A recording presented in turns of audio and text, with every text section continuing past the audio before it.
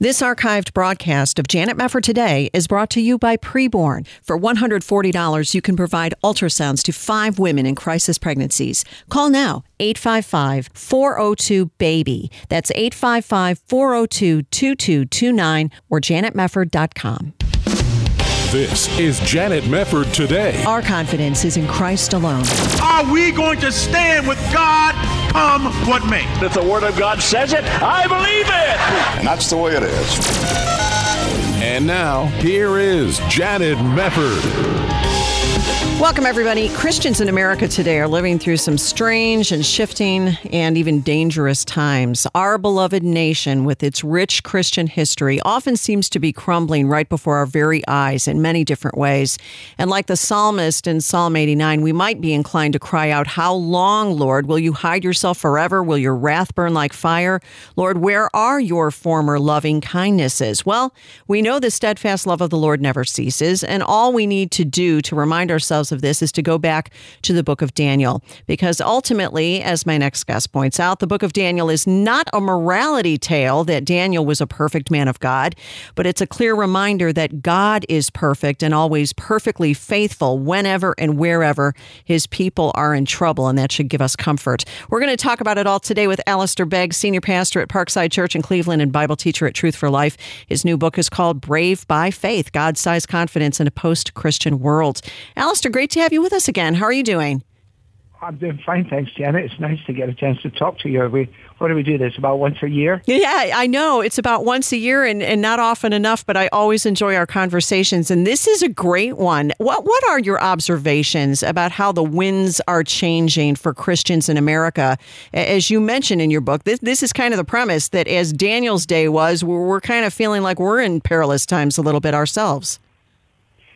Yeah, I think that it's a new discovery for most of us who've lived within the sort of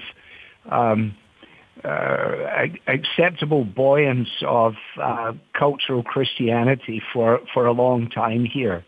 And the sort of things that have most recently emerged are things that have been on the go, if you like, underneath the surface for some time, that the decisions that were being made in the realm of academia and the things that were being established in the educational frameworks of our schools and so on are now finally, if you like, rearing their ugly heads. And Christians are saying, oh dear, where did this come from? And part of it has been that we've been naive in the earlier stages, but it is what it is. And so it's a day of challenge, but it's also a day of opportunity for us. Yeah, no doubt about that. You know, it's interesting that you mentioned the reason for the Babylonian captivity, and that's that God's people had forsaken him. Now, you hear a lot of talk these days from Christians about the possibility of God's judgment. Why is America seeming to fall right now? Why do you think it's important to start with the reality of where God's people were at the time of Daniel when we're trying to understand our own times? Yeah, well, I mean, that's exactly right. That God was sovereign over Nebuchadnezzar was the human instrument, but God was divinely involved in the judgment that fell on his people, and he not only took them in there, but he also promised to get them out of there. But there was no avoiding the fact that their circumstances changed dramatically for them, and not everybody was able to handle it. You know, by the rivers of Babylon, we sat down and wept, and we hanged our harps on the trees. We said, we can't sing these songs anymore. And it's not uncommon at the moment to hear Christian people in America sounding very, very similar to those miserable souls, you know, by the river of Babylon. And that's why a fellow like Daniel and his friends were so important, because they were speaking to the people of their age, saying, come on now, you've got to remember that God is sovereign in these things and that he has a plan and purpose for us, that we may not see the end of ourselves, but nevertheless we may trust him. Oh, that's right. It's interesting to me, and I'm sure it is to a lot of listeners, that when you first start reading the book of Daniel, you see him and his friends, we commonly know them as Shadrach, Meshach, and Abednego, brought to the palace, and their first act of obedience to God was to refuse the king's food and wine. Now, that's an interesting story because they end up gaining weight by eating vegetables, which clearly is a sign that the Lord is with them. But what do you make of that particular first act of obedience? Well, it does cause us to stop and say, well, of all the things that they might have decided to make, if you like, a point about, this is at least to our eyes and to our ears striking. Yeah. But then we realize that their dietary laws or their conviction about these things were simply an external outworking of a deeply held conviction about what it meant for them to belong to God and to be the children of God and to obey the law of God, so that they were able to allow them to change their name. They were prepared to go through the system of education, at least listen to it, not necessarily buy it. But they said, there's a point at which we won't go any further. And so for them, that's where they made the point. And the wonderful thing about it is as you point out, Janet, that they ended up a lot better off than the folks who went along with the routine program. Yeah, that's right. It's interesting. Something else that I think is very interesting is that these men, Scripture says, were found by the king to have 10 times as much wisdom and understanding as the king's own magicians and enchanters. But it's kind of an interesting paradox because on the one hand, you read this and the king obviously relies on Daniel for the interpretation of dreams and so forth. And yet these men also endured great trials. How do you reconcile those two things, that at the one hand you have the king respecting them, and on the other hand, that they're put through incredible difficulties throughout the book of Daniel too? Well, in many ways he's a pragmatist, isn't he? I mean, he needs an answer, and if he can't get it in his usual group, then he's prepared to go out with that. Yes. People search out what they want. They're prepared to pick and choose in order to sleep at night, if you like. And so he's an illustration of that. And I think the wonderful thing is that he could recognize the same way that people can recognize in our culture today that there is a dimension to people who know God, who are able to be strong and to do exploits for him, that they're not obnoxious people, that they're not arrogant people. There is a humility about them. There is a sensitivity about them, but that there is an unshakable core in them, that they refuse to buckle under that kind of pressure.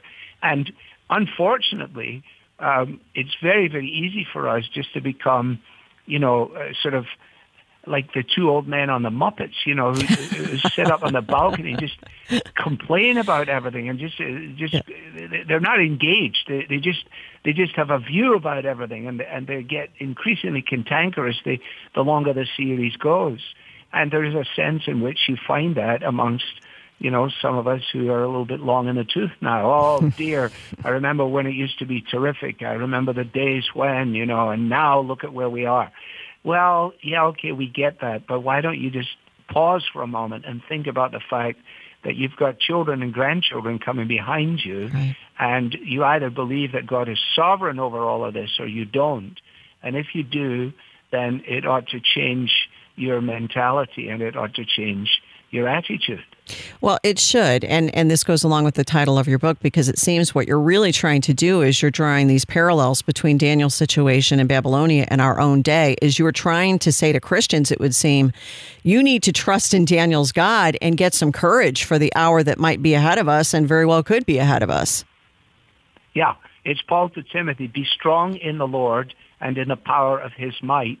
It's not, Timothy, be strong. Yes. It's not be brave like Daniel. No, it is trust Daniel's God and discover how you can take a stand in the way that Daniel and his friends took a stand. Yeah.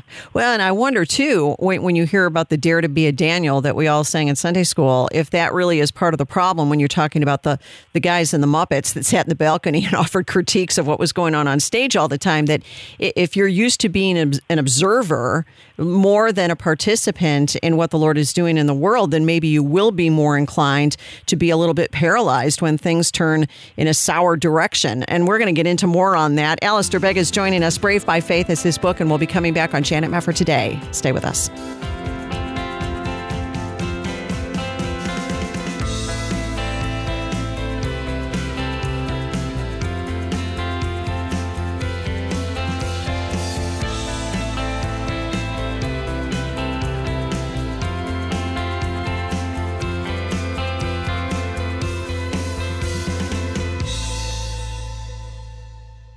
Emmy was in a bad relationship when she found out she was pregnant. Her boyfriend told her to get an abortion, which she seriously considered. I knew that if I got an abortion, a part of me would be broken. Emmy went to a preborn center in need of guidance. They honestly were able to put every fear at ease and let me know that it was going to be okay. I couldn't imagine my life without him. Because of them, he's here. Preborn clinics introduce moms in crisis to their babies through ultrasound while providing hope, love, and the gospel of Jesus Christ in action. Would you join Preborn in helping more moms choose life? For $140, you can sponsor 5 ultrasounds and help rescue 5 babies from abortion. And this month, through a match, your tax-deductible gift is doubled. To donate, call now, 855-402-BABY. That's 855-402-2229. 855-402-2229, or there's a Preborn banner to click at janetmefford.com.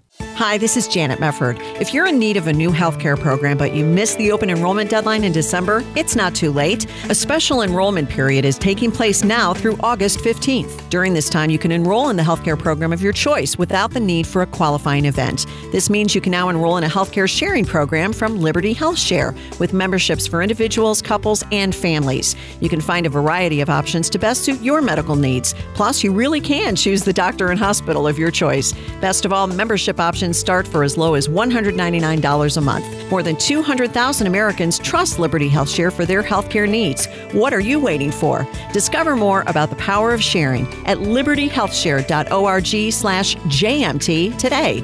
For more information, call 855-585-4237, 855-585-4237, or libertyhealthshare.org/JMT, libertyhealthshare.org/JMT. You're listening to Janet Mefford today. And now, here's Janet.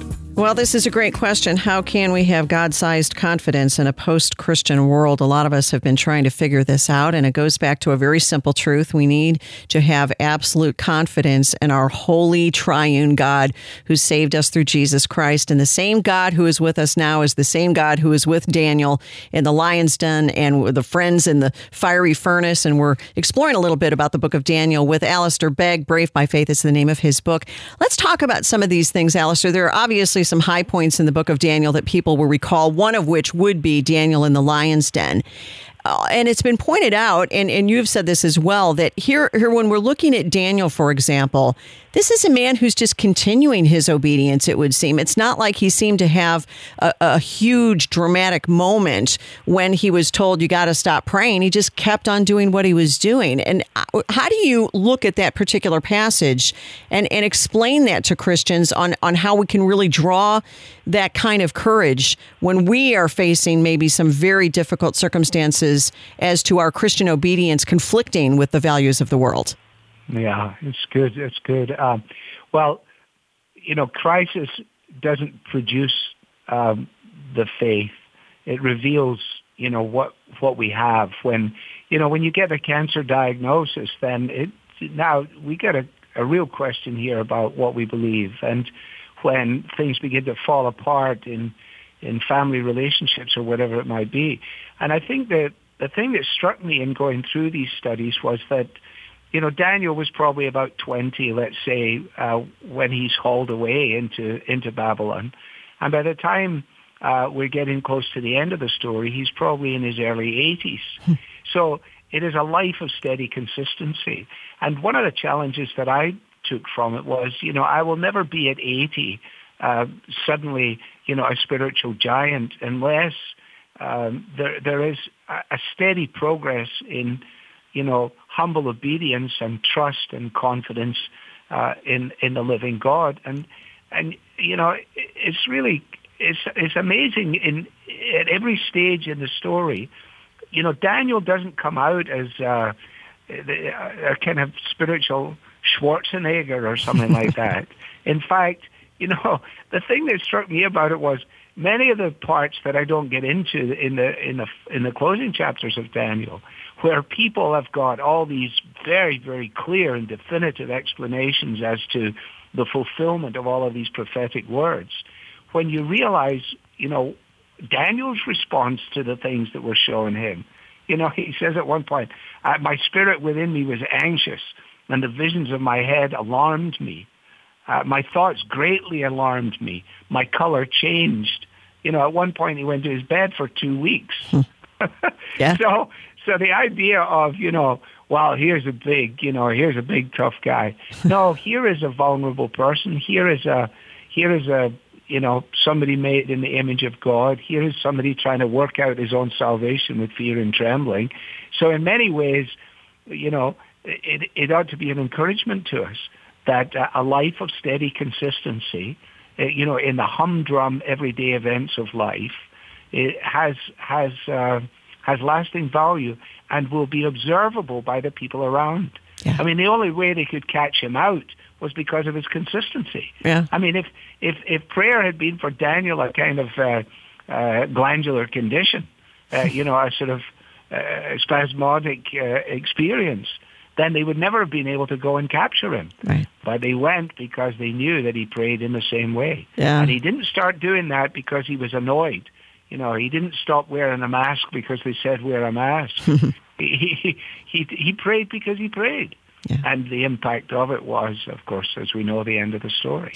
Well, something else along those lines that you point out that I think is great is you talk about he didn't panic. For example, when you have King Nebuchadnezzar furious that his sorcerers couldn't tell him his dream, and then they were looking to execute these wise men of Babylon, and the commander of the king's guard goes out to execute them, and Daniel says, "Why is the decree from the king so harsh?"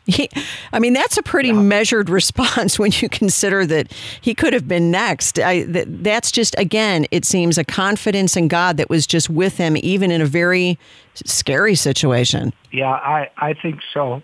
And that's why I enjoyed the studies. And that's why I think at the moment, in a way that we never intended, because the lead time for the book goes back quite a long way. We never really understood as we put the book together just how timely it would be, right, arriving in the midst of all of the aggressive pushback against things that are foundational to Christian conviction and to Christian living. Yes, very providential, the timing of your book, given the circumstances. I also appreciated what you said. Nebuchadnezzar is a very interesting character in the book, of course, because here he is at one point saying, isn't this Babylon the Great that I've built by my power? And he ends up eating grass. And then when he returns his eyes to heaven, his sanity is restored. But what of the foolishness of idolatry? What is your reaction to some of the idolatry that you see throughout Daniel that is so horrible and leads to so many problems? Because I think there are some parallels in our own day, and I'm wondering what your thoughts are on that. Yeah, well, essentially the ultimate idolatry is the idolatry of ourselves. Yep. That, as someone has said, we seek to put ourselves in the place of God. And the story of the gospel is that God has come and put himself in our place, that we are happy as long as we are autonomous, that we can make our own plans, we can determine our own destiny. And, the idolatry of self, this is the generation that has given us the selfie of all things. It's almost funny how bizarre it really is that we this is my life. Nobody will tell me about my life. No, this is what I believe. This is my lived experience. This is my truth. I will decide my gender for myself, or whatever it might be. At the very heart of this is the fact that we are in rebellion against God, that our hearts are actually desperately wicked. And the folly of idolatry is that we refuse to acknowledge all that we know of God by creation, both by his evidence in his world, by conscience, and by the fact that he's placed eternity in our hearts. And just like the people in the days of the prophets, we go and create for ourselves idols that offer what they cannot provide, that they're self-depleting. And I think that one of the opportunities of the time is to be able to say to people, if you really want an adventure, if you want to really make a discovery about the nature of life, if you want to look for a narrative that makes sense, then you might want to consider what we're saying here. And we need to be a little more skillful in engaging with people in the way in which we speak to them and also the way in which we listen to them. Some of us are very poor listeners because we talk too much. At least that's what my wife said. Yeah, I have that problem myself at times. I understand exactly what you're talking about. Right. But what you say is so much better, so I appreciate listening to you.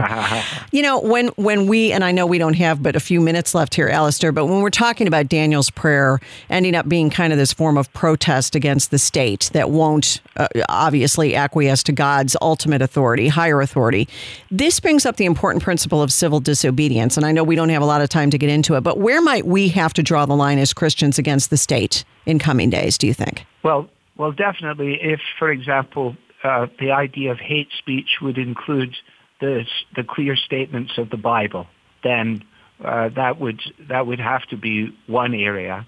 You know, if for some reason they said that to maintain the exclusive claims of Jesus in our increasingly pluralistic and syncretistic world would be hate speech, then we would have to do that. If, for example, they were going to come and tell us that our children would have to be educated in a particular way, that we would have to stand against that. The challenges for individuals, for example, working in the world of medicine, in the area of disease and so on. There are many areas here in the legal world as well. And part of the challenge for us as pastors, and I speak as a pastor, is knowing how to encourage our people to be strong and to hold the line without thinking that holding the line means that somehow or another they have to denigrate what everybody else is doing. You're right, it's a big question and needs to be thought out. I'm always wary of people who want immediately to apply the exception clause. Yes. You know, well, judge for yourselves whether it's right for us to obey you or to obey God. Yes. Because in actual fact, the reason that's an exception clause is because it is exceptional. And if you take, for example, Paul writing in his closing letters to Titus in Crete, he's urging them to make sure that his people are as respectful as they can be, that are involved in goodness, that they are the kind of people that a culture would look upon and could find no fault with. Right. And that, of course, is exactly what was true of Daniel and his friends. That's what infuriated people. And so that's why Peter, when he writes, he says, you know, live such good lives among the pagans so that they will be silenced. Their foolish talk will be silenced, not by you shouting them down, but because they see the integrity and quality of your life. And as Christian people, we probably need to take a long, hard look at what that means, certainly as we look to the next decade here. Well, that's an excellent point. Alistair Begg from Truth for Life and Parkside Church, the name of the book, Brave by Faith. So great to talk to you again. Alistair, thank you so much for being with us. My privilege, Janet. Thanks for having me. You bet. God bless you. You're listening to Janet Mefford Today.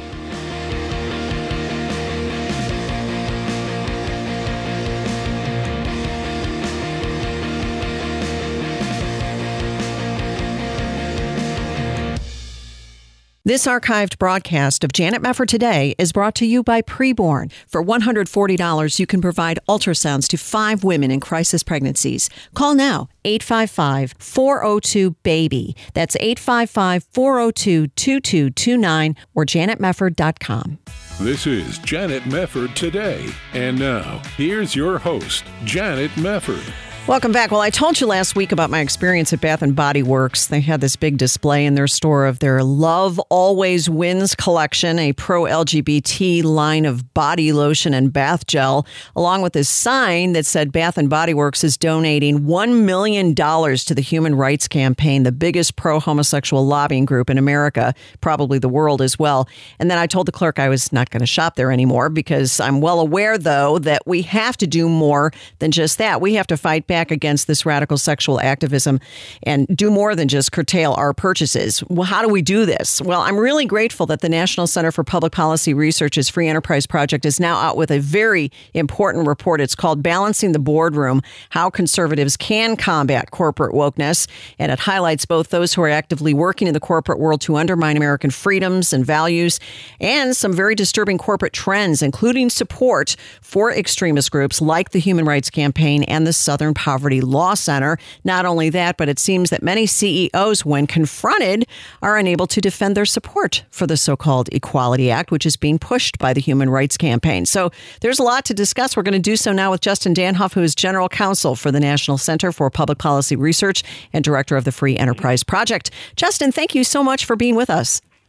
Thank you, Janet. I really appreciate it. Oh, it's my delight to have you here. Let's start with your new report on combating corporate wokeness, because this is very, very important. Give us an overview, if you would, on what you would say the state of leftist activism is right now at the corporate level. Oh, it's as bad as it's ever been. It's really quite stunning. There's more. If we just take two issues, we can highlight some numbers, right? So, again, there's more than 400 companies that the Human Rights Campaign has coalesced to support the ill-named Equality Act, right? Yeah. And on the issue of voter integrity, the last I checked, there was over 1,200 companies on the wrong side of voter integrity in Georgia. Wow. So think about that. That's just two issues. And we have 1,600 of the leading American companies on the wrong side of it.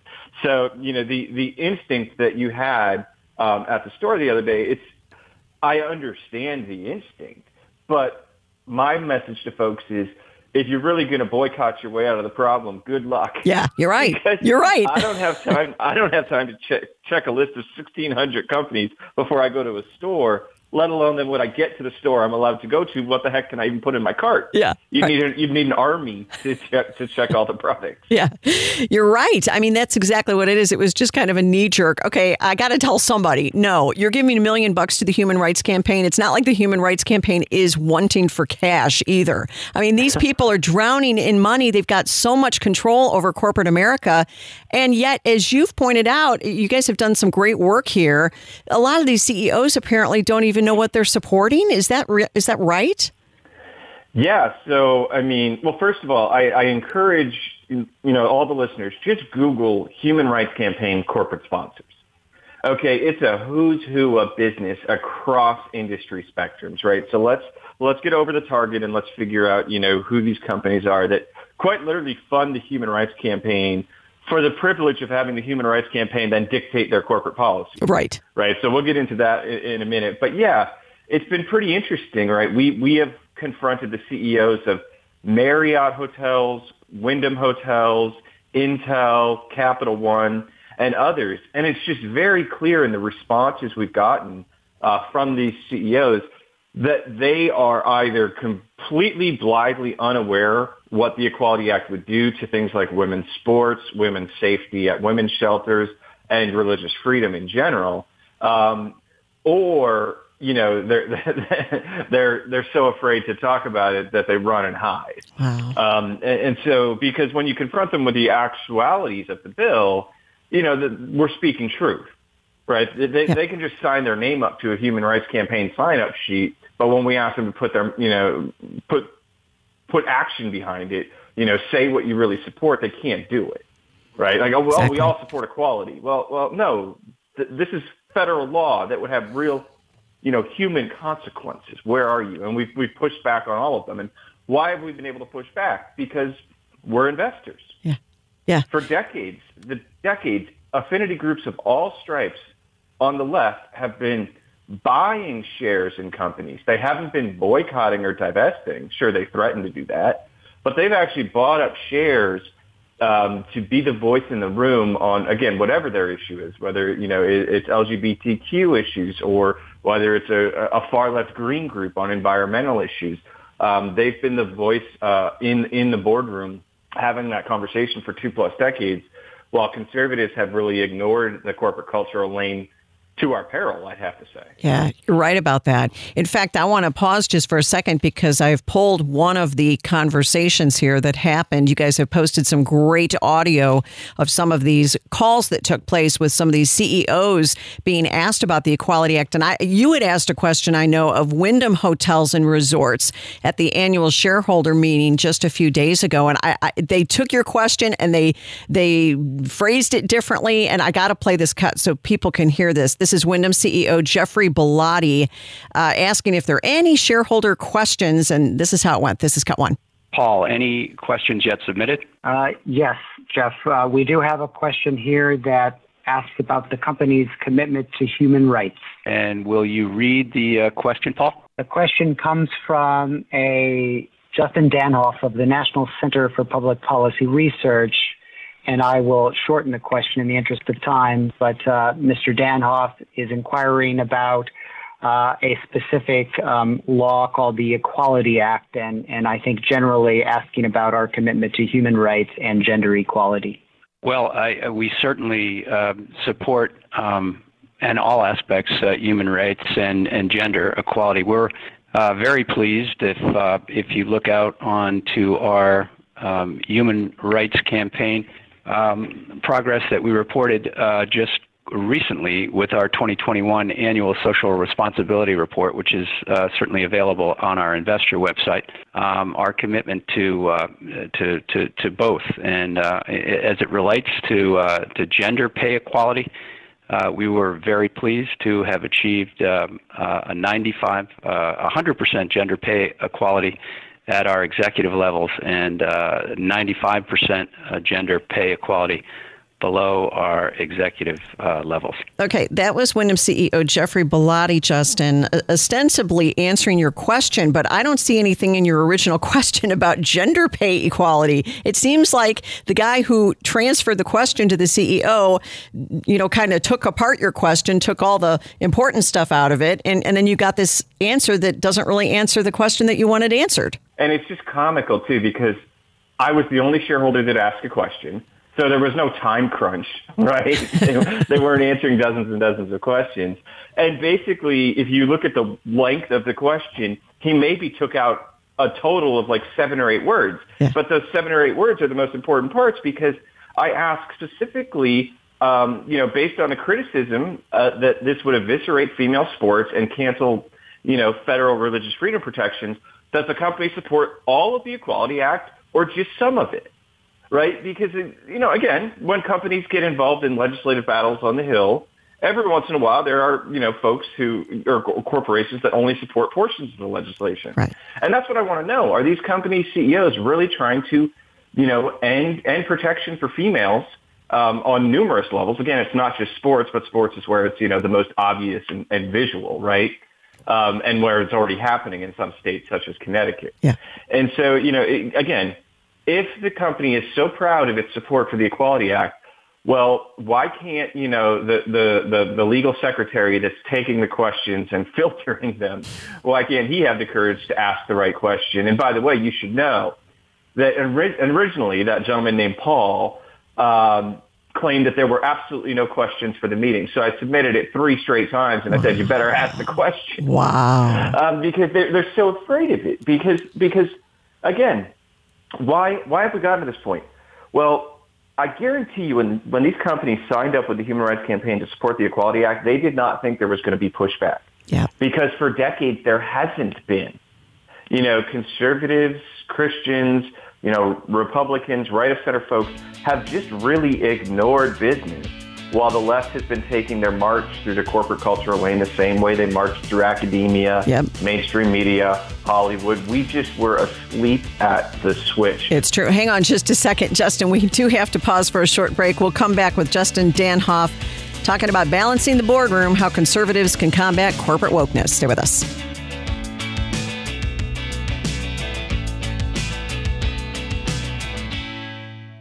Hi, this is Janet Mefford. If you're in need of a new healthcare program but you missed the open enrollment deadline in December, it's not too late. A special enrollment period is taking place now through August 15th. During this time, you can enroll in the healthcare program of your choice without the need for a qualifying event. This means you can now enroll in a healthcare sharing program from Liberty Health Share with memberships for individuals, couples, and families. You can find a variety of options to best suit your medical needs. Plus, you really can choose the doctor and hospital of your choice.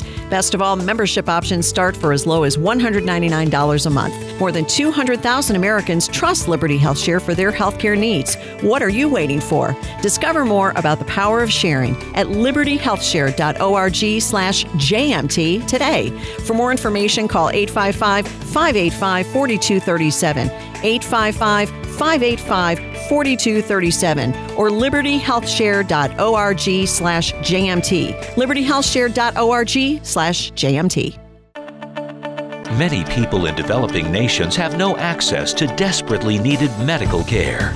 That's why Mercy Ships brings volunteers aboard our hospital ship, the Africa Mercy, to give the world's forgotten poor the free medical care they need.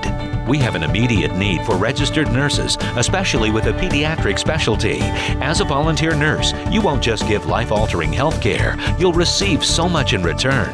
It's an amazingly rewarding experience. You'll give hope and make a difference in the lives of those who have virtually no access to medical aid. It's such a fantastic thing to do. Everybody who I've met on this ship either wants to come back and do it again, or they're already here for the second, third, or 10th time. So what are you waiting for? Show mercy to someone today. I would say go for it.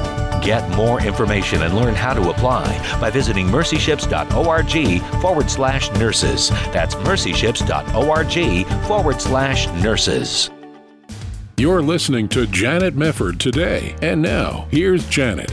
Well, it is incredible what's going on in some of these big corporations. The wokeness is out of control. We had examples recently from Coca-Cola, for example, chastising people within their company for being white and try to tone down the whiteness. And there was a lot of backlash, thankfully, to that. And they kind of stopped doing that, at least publicly. But boy, there is some crazy stuff going on at the corporate level. And I'm really glad that the Free Enterprise Project at the National Center for Public Policy Research is out with this key report, Balancing the Boardroom, How Conservatives Can Combat Corporate Wokeness.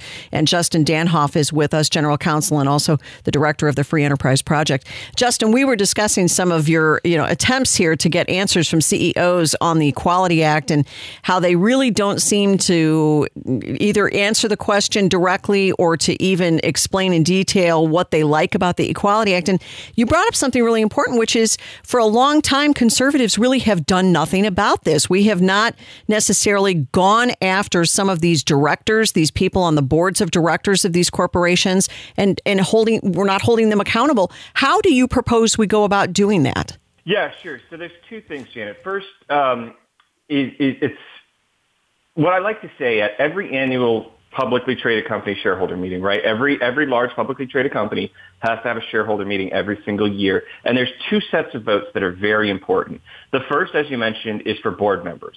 Every board member is up for a vote every year. And the second are for shareholder resolutions. And so what I like to say is we have the equivalent of a red or purple state election that goes blue every single year because the left shows up and votes. They vote their dollars on both sets, on board members and on shareholder proposals, and the right simply doesn't show up. Yeah. Let's take Apple, for example. Al Gore sits on the board of Apple. And believe me, it's not because he invented the internet. Okay? Well, he gets like 99% of the vote every year, but something like 30 to 35% of the vote doesn't show up. Right? So what does that evidence bear out? Again, the left is coalescing their money. They're voting. Yeah. And the right isn't paying attention here.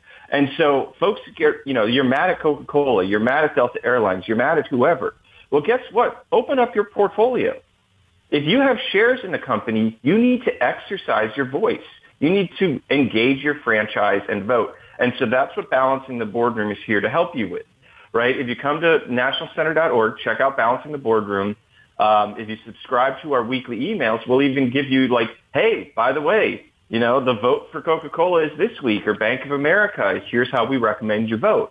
So we really break it down and simplify it.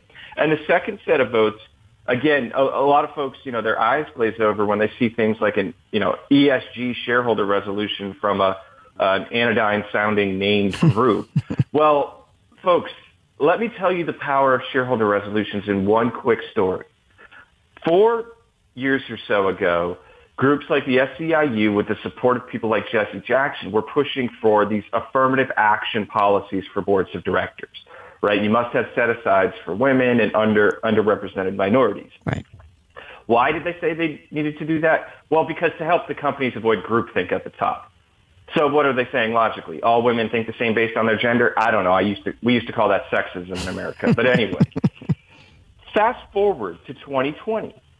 Goldman Sachs said that we will not bring your company public. That is, we will not finance your IPO, your initial public offering, unless your board is sufficiently diverse in our eyes. Yeah. Okay? Yep. And then NASDAQ in December of 2020, they went to the SEC to seek permission to kick any company off of the exchange, off of their public market, if they didn't have at least 2 diverse board seats. Wow. Okay, and I mean, that's just wild. Like, kick them off of the NASDAQ. Yes. Well, so in 3 to 4 years, the idea went from shareholder proposal being pushed by the SEIU and Jesse Jackson to the agent of change being Goldman Sachs and the NASDAQ. So that, and I can run that story on environmental resolutions that then get up to federal regulatory levels and the rest, right? So the agent of change is very, very quick with these resolutions, and they have a tremendous impact on our culture. But again, the evidence bears out that the left is showing up to support these things in droves. First of all, the imbalance of proposals is something we need to talk about. The left has dozens and dozens of well-capitalized groups, and I mean representing billions and billions of dollars, that annually file 400, 500, 600 shareholder resolutions on all of their pet issues, right? Mm-hmm. So on all the LGBTQ issues, on these racial justice training issues and the like, the left is in there engaging. We're the only group, right of center, that has actively been filing resolutions for the past decade. Incredible. And I have a staff of 1. Goodness. Well, we can file maybe 20 in a given year. That's amazing. And so think about that. First of all, the companies aren't even hearing from us because we're not showing up, we're not voting, and we're not filing resolutions to be voted on to begin with. But the left is, and then the left is showing up to vote. Yep. So again, folks, if you want to know how we've lost the corporate cultural lane to the point of the wokeness just smacking you in the face on a daily basis, it's because the left has been constantly, vigorously engaged. Yep. And it's that way all across the cultural spectrum. It seems the left is working 24/7 to try to change everything and make it woke. And the conservatives are living their lives and going to their jobs and raising their families. But boy, you can't sit on the sidelines when all of this is going on. So, for example, you talk about corporate donations to the Human Rights Campaign fueling anti-religious bigotry, which is completely true. You're recommending voting against all the board members of companies like Apple, Coca-Cola, Intel, Microsoft, Pfizer, Target, some of the others. This can be done. I mean, a lot of people have these stocks. Well, that's right. I mean, again, just open up your portfolio, look at your 401k, and take action. And believe me, this guide could have been like thousands of pages longer, but we wanted to, simplify it because we know folks are very, very busy. And again, the other thing is, okay, I'm not an investor. What should I do, Justin? Well, guess what? Every company has this thing called customer relations, right? So if you're a consumer, then you have avenues of engagement as well. I think what you did at the store is important. Was it Bed Bath & Beyond, I think you said, or Bath & Body Works? Yes. I think that's important for another reason, because another part of this problem, and as you can imagine, I give presentations on this that can go many hours, but part of the problem is the workforce, right? We're having this self-censoring of conservatives and traditional-minded Americans in business because, again, they're not really hearing from us. But if they did more often, when they engage with management, they might be like, hey, guess what? 12 folks came into my store just on Tuesday and said they're done shopping here because of this, big promotion we've got going on. This hurts me. Right. Think of like a franchisee who might hear that.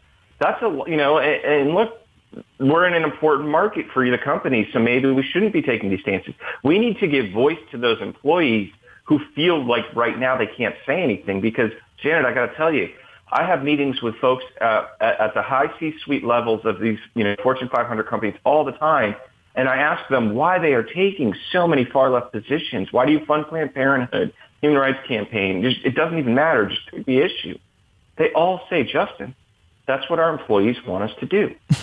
Because they're hearing from the most vocal, woke employees where the real cancel culture is the employee at Coca-Cola who doesn't want to go to that, Robin DiAngelo training that says all white people are oppressors and all black people are oppressed. And by the way, somehow be less white while you're at it. Yeah, right. Right? That's the cancel culture, is that employee who doesn't have voice to go to HR and say, this is ridiculous. Exactly. I'm not a white supremacist. I'm not going to be less white. I'm not going to apologize.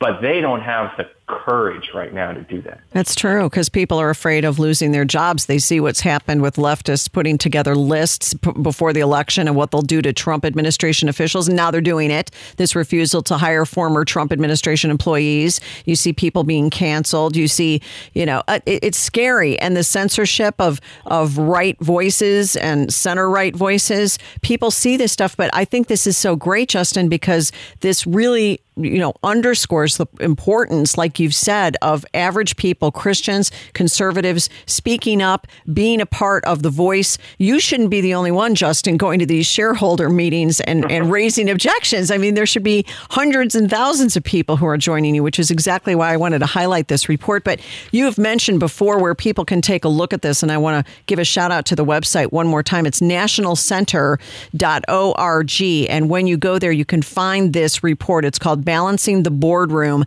How Conservatives Can Combat Corporate Wokeness. And it's just such an important thing for you to read. So many good points and so much good information. And Justin Danhof from the National Center for Public Policy Research, thank you for the great work that you do, Justin. And I hope a lot more people will get involved thanks to your information and your willingness to share it with us. So thank you so much. Thank you, Janet. God bless. You bet. God bless you, too. Once again, nationalcenter.org. That's the National Center for Public Policy Research website. Read that report and get involved as you see fit. All right. Well, we got to go. We thank you so much for joining us again on Janet Mefford today. God bless you. We'll see you next time.